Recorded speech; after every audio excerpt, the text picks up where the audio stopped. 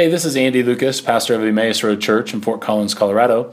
Thanks for listening to our podcast. We hope this message helps you grow in your walk with Christ. If you'd like to support this ministry, visit theroadfc.org and click the giving link. 2020 has been a difficult year, to say the least. Perhaps you've seen the memes or the GIFs that kind of show someone maybe having a pretty good start, but then things unraveling pretty quickly and saying, this is so 2020. It has been a really difficult year for many of us. As if a global health crisis weren't enough, it's an election year that in a particularly divided political landscape. Racial tensions and how we respond to those tensions have been brought to the forefront of our minds and our lives. Combine that with any personal crises that we might face and the emotional weight of isolation and social distancing and all of that. It's been a really difficult year. Now, I should note here that in the midst of the difficulty, I believe strongly that God is at work in the midst of all of this to bring about the good, like we talked about in our Romans 8 series. And that also, I'm utterly convinced that the good things that we receive, even in the midst of difficulty, are from the hand of God as blessings for us. And so I encourage you in the midst of kind of the nuance and the difficulty to also recognize the goodness of God and the gifts of God. But for many, we must also face the reality and kind of admit out loud that this has been one of the more difficult years in recent history or in recent memory. And so in the face of such hardship, is it even possible to be joyful? How can we have joy while we face so many difficult things? And if so, if it is indeed possible, then where is joy to be found? Those are some of the questions that I want to address in the second week of our series on the fruit of the Spirit. And I want to begin by talking about maybe some of the wrong places that we try to look for joy. And I think the first place that we tend to look for joy, and maybe this isn't so healthy or so good, is we tend to look for joy in our achievements. And that's not to say that achievement is bad or that like seeking to be the best and do our best. Those are good and honorable goals, but they kind of make for a lousy source of joy.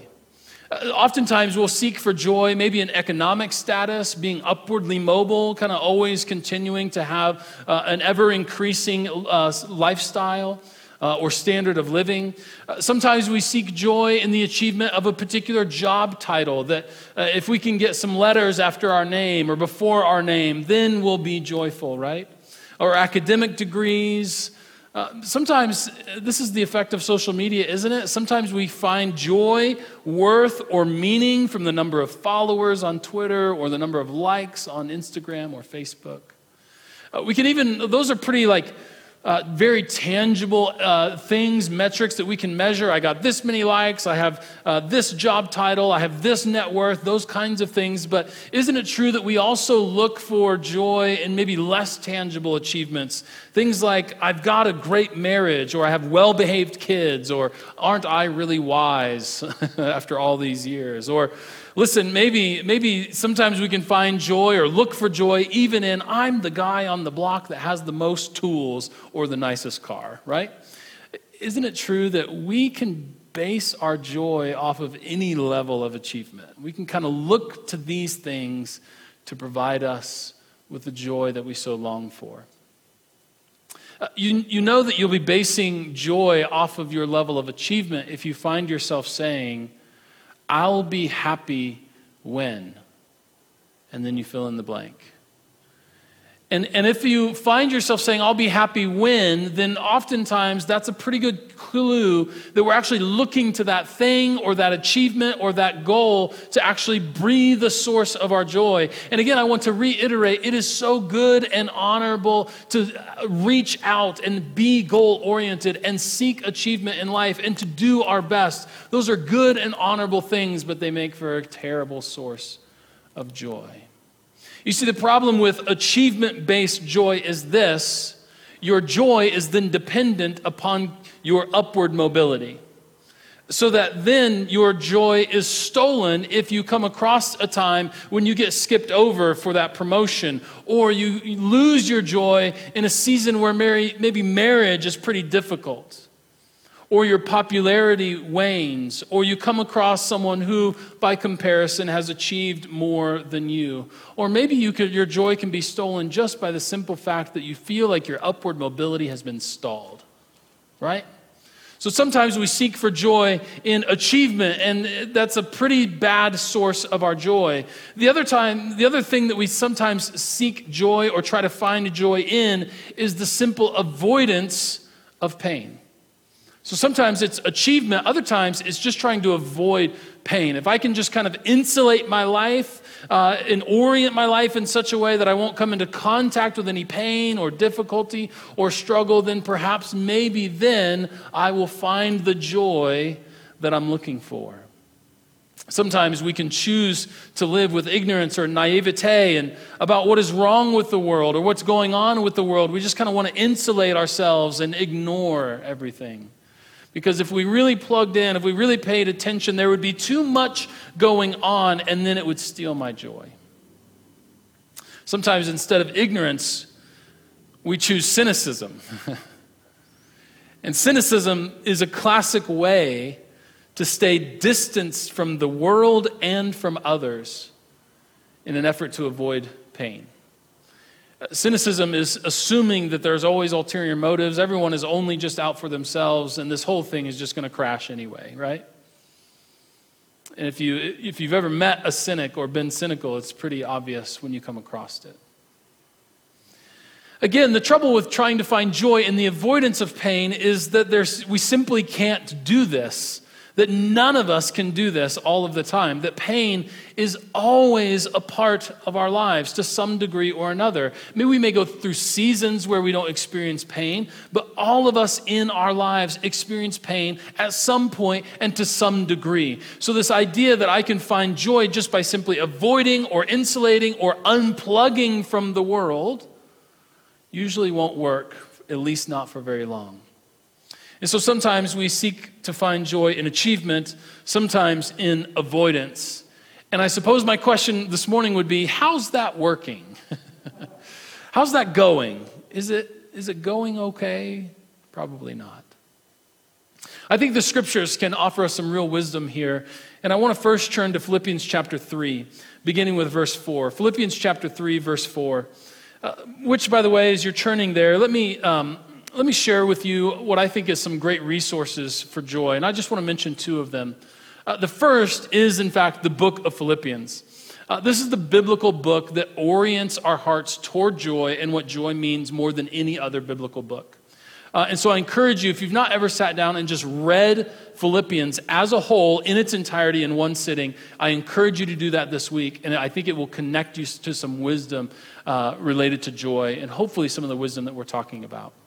The other resource I would want to mention to you is a book that I read earlier this year, pre-COVID, which was really, really helpful, hopefully to kind of orient and maybe prepare my own heart for what I didn't know what was coming. But it's called The Book of Joy, and it's written by the Dalai Lama and Archbishop Desmond Tutu, and it is a phenomenal book, a really powerful read. And just about their friendship, their relationship, and some of the wisdom that they each share. It's a great read, and I encourage you to read it if you can. Philippians chapter 3, beginning with verse 4, reading through verse 14, says this. This is the Apostle Paul speaking. He says, "If anyone else has reason to be confident in the flesh, I have more. I was circumcised on the 8th day, a member of the people of Israel, of the tribe of Benjamin, a Hebrew born of Hebrews. As to the law, a Pharisee. As to zeal or passion or conviction, a persecutor of the church. As to righteousness under the law, blameless. Yet whatever gains I've had, these I have come to regard as a loss because of Christ. More than that, I regard everything as loss because of the surpassing value of knowing Christ Jesus my Lord. For his sake I have suffered the loss of all things, and I regard them as rubbish in order that I may gain Christ and be found in him. Not having a righteousness of my own that comes from the law, but one that comes through faith in Christ, the righteousness from God based on faith. Now, I want to know Christ and the power of his resurrection and the sharing of his sufferings by becoming like him in his death, if somehow I may also attain resurrection from the dead. But it's not that I've already obtained all of this or have reached the goal, but I press on to make it my own because Christ Jesus has made me his own. Beloved, I do not consider that I have made it my own, but this one thing I do, forgetting what lies behind and straining forward to what lies ahead. I press on toward the goal for the prize of the heavenly call of God in Christ Jesus. This is the word of God for the people of God. Thanks be to God. While we often are tempted to look for joy in our achievements, this passage of Scripture invites us into a new perspective. You see, what the Apostle Paul does is he says, I've achieved a lot, and I've got a lot that could be credited to me and to my name. I've achieved a lot, and I've had all kinds of reasons to have confidence based on achievement and joy based on achievement. And he lists those in this passage. However, he says, of all of those things, all those accomplishments, nothing compares to the value of knowing Christ. You could stack up all of my accomplishments on one side, that if life were kind of this balance book, and you were to say everything that is to my credit, Paul says, I'm going to move those over to the other side of the margin and count them as losses compared to the greatest value, which is that of knowing Christ. And so Paul holds up all these achievements, and then he holds up kind of all of these things, but then he holds up this one thing, and he says this one thing makes all these other things seem insignificant, which is to say that lasting joy will change our perspective from one of achievement to one of receivement. Now, I'm making up words here, but I think pastors have that license, right? So the Apostle Paul says, actually, joy is not based on achievements, but rather is based on receivement. It's not so much what we have received or what we have achieved, but it's what we have received in Christ that is the source of our joy. And so joy is found in what we've received, not on what we have achieved, and let me say this, I think gratitude is the posture of our heart that recognizes all that we have received. That if we can go through life, even with its difficulty, even in the midst of tensions, even in the midst of division, even in the midst of 2020, if we can go through life having this attitude of recognizing all that I have received in Christ and all the good gifts that have come to me through Christ and by the generous hand of God, then that will be a source of joy. Not looking to all the things that have been credited to me because of my own effort, but all the things that have been given to me and what I have received in Jesus. And the attitude of our heart, the posture of our heart that recognizes that is one of gratitude. The book I mentioned earlier, the Book of Joy, the way it's organized is it outlines 7 pillars of joy, of which gratitude is one of them. And here's an excerpt from the book. Gratitude is the recognition of all that holds up the web of life and that has made it possible to have life, the life that we have, and the moment that we are experiencing.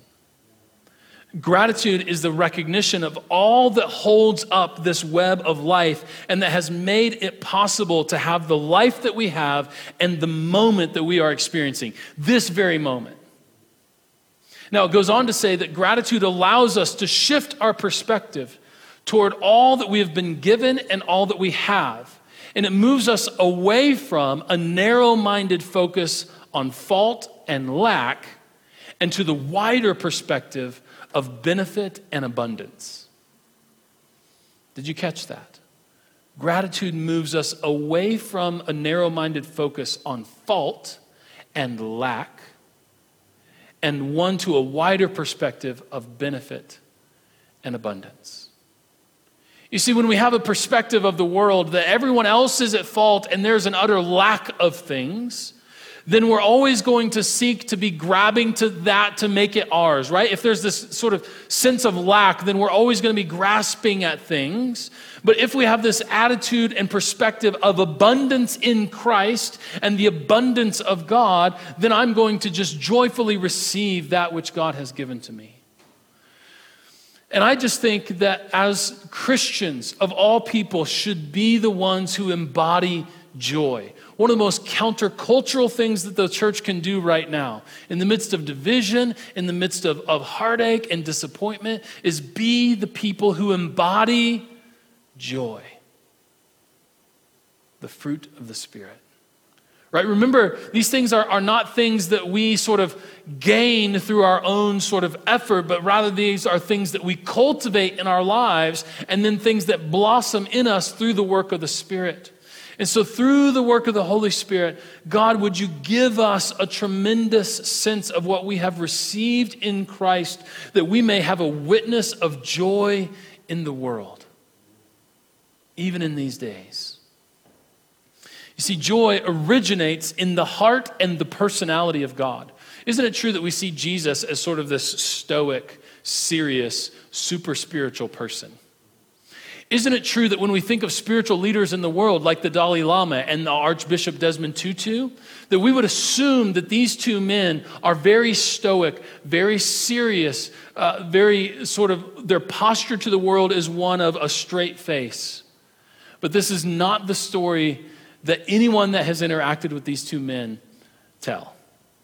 That these two men, even though they've seen each other only a handful of times in their lives, have this friendship with one another. They each bearing all sorts of weight and difficulty in their life. And yet when they get together, this is true, they banter back and forth and even tickle one another and laugh with joy. And so again, if we say joy is sort of the avoidance of pain, we might say then someone who bears so much spiritual leadership in the world could never have joy. There's just too heavy of a weight to bear. And yet there is this lightness to their interactions with one another. And so we must see and we must recognize that Jesus and the God that he reveals is not this sort of stoic, serious, waiting to catch you in your sin person, but rather this God of love, this God of joy who delights in you and who recognizes your sin and then delights in bringing you to wholeness. This is the God that is revealed in Jesus. And so the joy originates in the heart and the personality of God who has poured out his goodness on the world. And that is not to say that life can be impossibly hard, because sometimes it is and it can be. But we also can look at the beauty of life and see all that we have received. And so this morning I want you to see and I want you to recognize that God is the source of joy. And happiness can come from vacation time, a new toy, or ice cream. But joy originates in the heart of God. I love our artwork from Christos Collective this week. Remember, during this series, we're partnering with Christos Collective that several years ago, this collection of artists had 9 different artists work collaboratively on 9 pieces of art based on the fruit of the Spirit. And so the artwork that you see around the walls, or the artwork beside me here, is the product of 9 artists working on this single piece of work to communicate joy visually. I love, this one is by far my favorite in the set. Because you have this scene of a sunset and water, someone jumping into the water. What is a tremendous visual picture of joy than just running and jumping into water, right? This is so some of you are like, that sounds cold, but it's so much joy, right? So much joy. I remember this summer we spent a lot of time stand-up paddleboarding at Horsetooth, and the water at Horsetooth can be cold early in the season. And I remember though just feeling like if I spent all day just on top of the paddleboard and not jumping in the water, I was missing out on so much joy and so much revitalization of having your body just real cold, and then you get out and you just feel so revitalized. So what a great picture of joy, jumping into the water. But behind this scene, and I don't know if you can see this clearly or not, but behind the scene is handwritten words that are telling us a life story. And it's really impossible, with everything else going on, it's impossible to get the full meaning and details of the story, but what is clear is the gist. The gist of this story told behind this scene is one of personal struggle and heartache.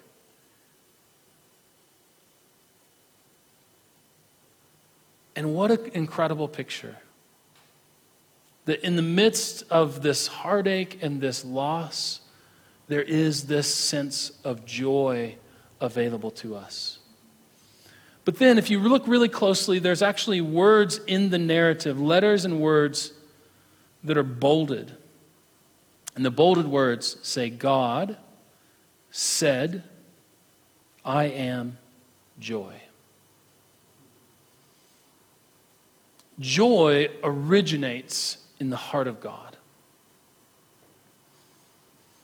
And in the midst of it all, in the midst of the heartache, in the midst of the tension, in the midst of the division, we can hold on to the reality that first, God is love. But part of that loving God is that God is the source of joy.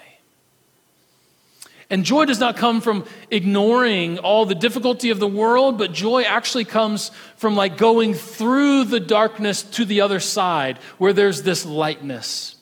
And there's nothing better that illustrates that than this ancient biblical book called Ecclesiastes. Ecclesiastes is written by a Hebrew poet, and it's wisdom poetry, and it offers us some really compelling ideas. And I want to just kind of do a flyover of Ecclesiastes, and I think bring one important point out of it that I want to end with this morning. This book, Ecclesiastes, begins in chapter 1, verse 2. It begins with this: everything is meaningless, says the teacher. Everything is completely meaningless. That is just makes for some great like nighttime devotional reading, right? Like everything is meaningless. This is all in chapter 1, by the way. A few verses later, he says, everything is wearisome beyond description. No matter what we see, we are never satisfied. And no matter what we hear, we are never content. History merely repeats itself. This is ancient poetry. History merely repeats itself. It has all been done before. Nothing is under the sun is truly new. Sometimes people say, look, here is something new, but actually it's old. And there will never be anything new. This is crazy, right? This is in your Bibles, right? Later on, still chapter 1, he says, the author says, I set out to learn everything from wisdom to madness and folly. Like he thought maybe knowledge is the key to unlocking this whole thing. He says, but I learned firsthand that pursuing all of this is just like chasing the wind. The greater my wisdom, the greater my grief. And to increase knowledge is only to increase sorrow. It's as though this poet is saying, if you want to know how this thing really works, if you want to pull the curtain back and see like how this actually goes, then that knowledge is going to bring you sorrow. And you may wish that you had never known, right? Now here's what's interesting. There's this repeating word in the book of Ecclesiastes. It's the word that he begins with. Everything is meaningless. And as you read Ecclesiastes, you recognize that the poet is actually captured by this word meaningless. The author begins with that declaration, and he keeps coming back to it over and over and over again, repeating it. This is meaningless. That is meaningless. This thing that you thought was valuable, it's meaningless. This thing that you thought was new, it's actually old. The Hebrew word that we know as meaningless, the Hebrew word is the word havel. And the Hebrew word havel actually means, or literally means, mist or vapor. Essentially, the author of Ecclesiastes in this ancient wisdom literature is saying the life that you're living, that you're trying so hard for, that you're striving so hard to have upward mobility, this life is a mist. It is vapor. It is here and then it is gone. Just like that. And you might think, man, if that's the whole book, I think I'll avoid that in my reading of the scriptures. Because that's not very encouraging, right? But then the wisdom literature actually takes this unexpected turn. In Ecclesiastes 9, starting with verse 7, the author says this: eat your food with joy. Drink your wine with a happy heart. For God approves of this. Wear fine clothes with a splash of cologne. Isn't this funny? This is hilarious. Live happily with the woman that you love through all of your meaningless days of life that God has given you under the sun. It's like wear things that are nice and eat with joy. Drink things that you enjoy and live with a woman that you love. Find somebody to love in all the meaningless days of your life. And actually, this wisdom literature goes on and it bounces back and forth. Because it's like everything is meaningless. But then the author will say, soak all of it in. He'll say everything is old. It's not new, even though you think it's new. It's all meaningless. And then he'll say, if you find something of value that brings you joy, that you find meaning in, then put your energy toward that. This back and forth, this back and forth. Here's the wisdom that I think the Ecclesiastes is trying to offer us.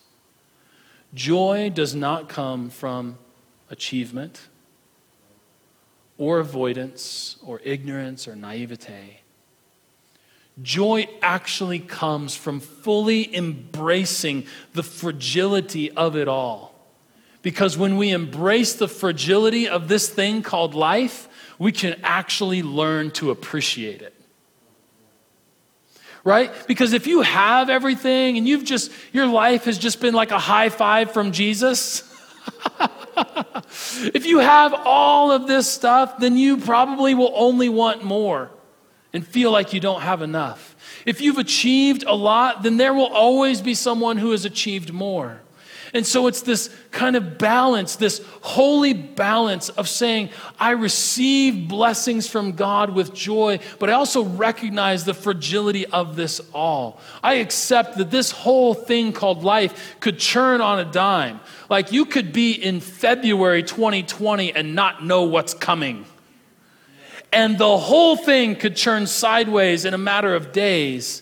And but the more that you kind of recognize and enter into the fragility of it all, the more you can actually learn to appreciate it, enjoy it while we've got it, right?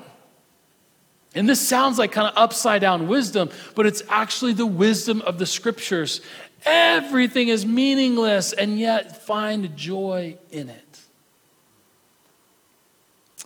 Now, to illustrate this and bring it home a little bit, I just want to kind of tell you a little bit about what I've observed. Okay, I don't want to speak anything that like this is absolutely true or this is always the case, but rather just like here's what I've observed. And I wonder if it's also generally true. As I have observed both family members and members of the congregation that receive terminal diagnosis in their lives, I've seen that comes with an incredible sorrow and darkness. And there's like this intense sense of loss, that I was looking forward to all of these things in my own life and in the lives of the people I loved. And you see that the patient with this diagnosis bears the weight of all of that loss. It is a time of tremendous darkness and sadness. And I have seen some with those diagnoses remain in the sorrow and remain in the darkness. But I've also seen some that have been able to find joy in the midst of the impossible. And here's what I've observed. Their joy does not come from ignoring their circumstance, but rather their joy is made possible by fully embracing the darkness of their situation so that they could find light on the other side. It comes from actually realizing through the diagnosis the fragility of it all, and it awakens this thing in them that says, I'm going to appreciate every single good gift that comes my way. And they find joy in the midst of the impossible. Here's my hope for my own life and for yours as well, that I could connect to that sense of joy with or without the diagnosis. Right? That I could be fully present when I'm spending time with my family. I mean, isn't it true that we kind of get sucked in? We're trying to teach our kids to not get totally sucked into the world in their device.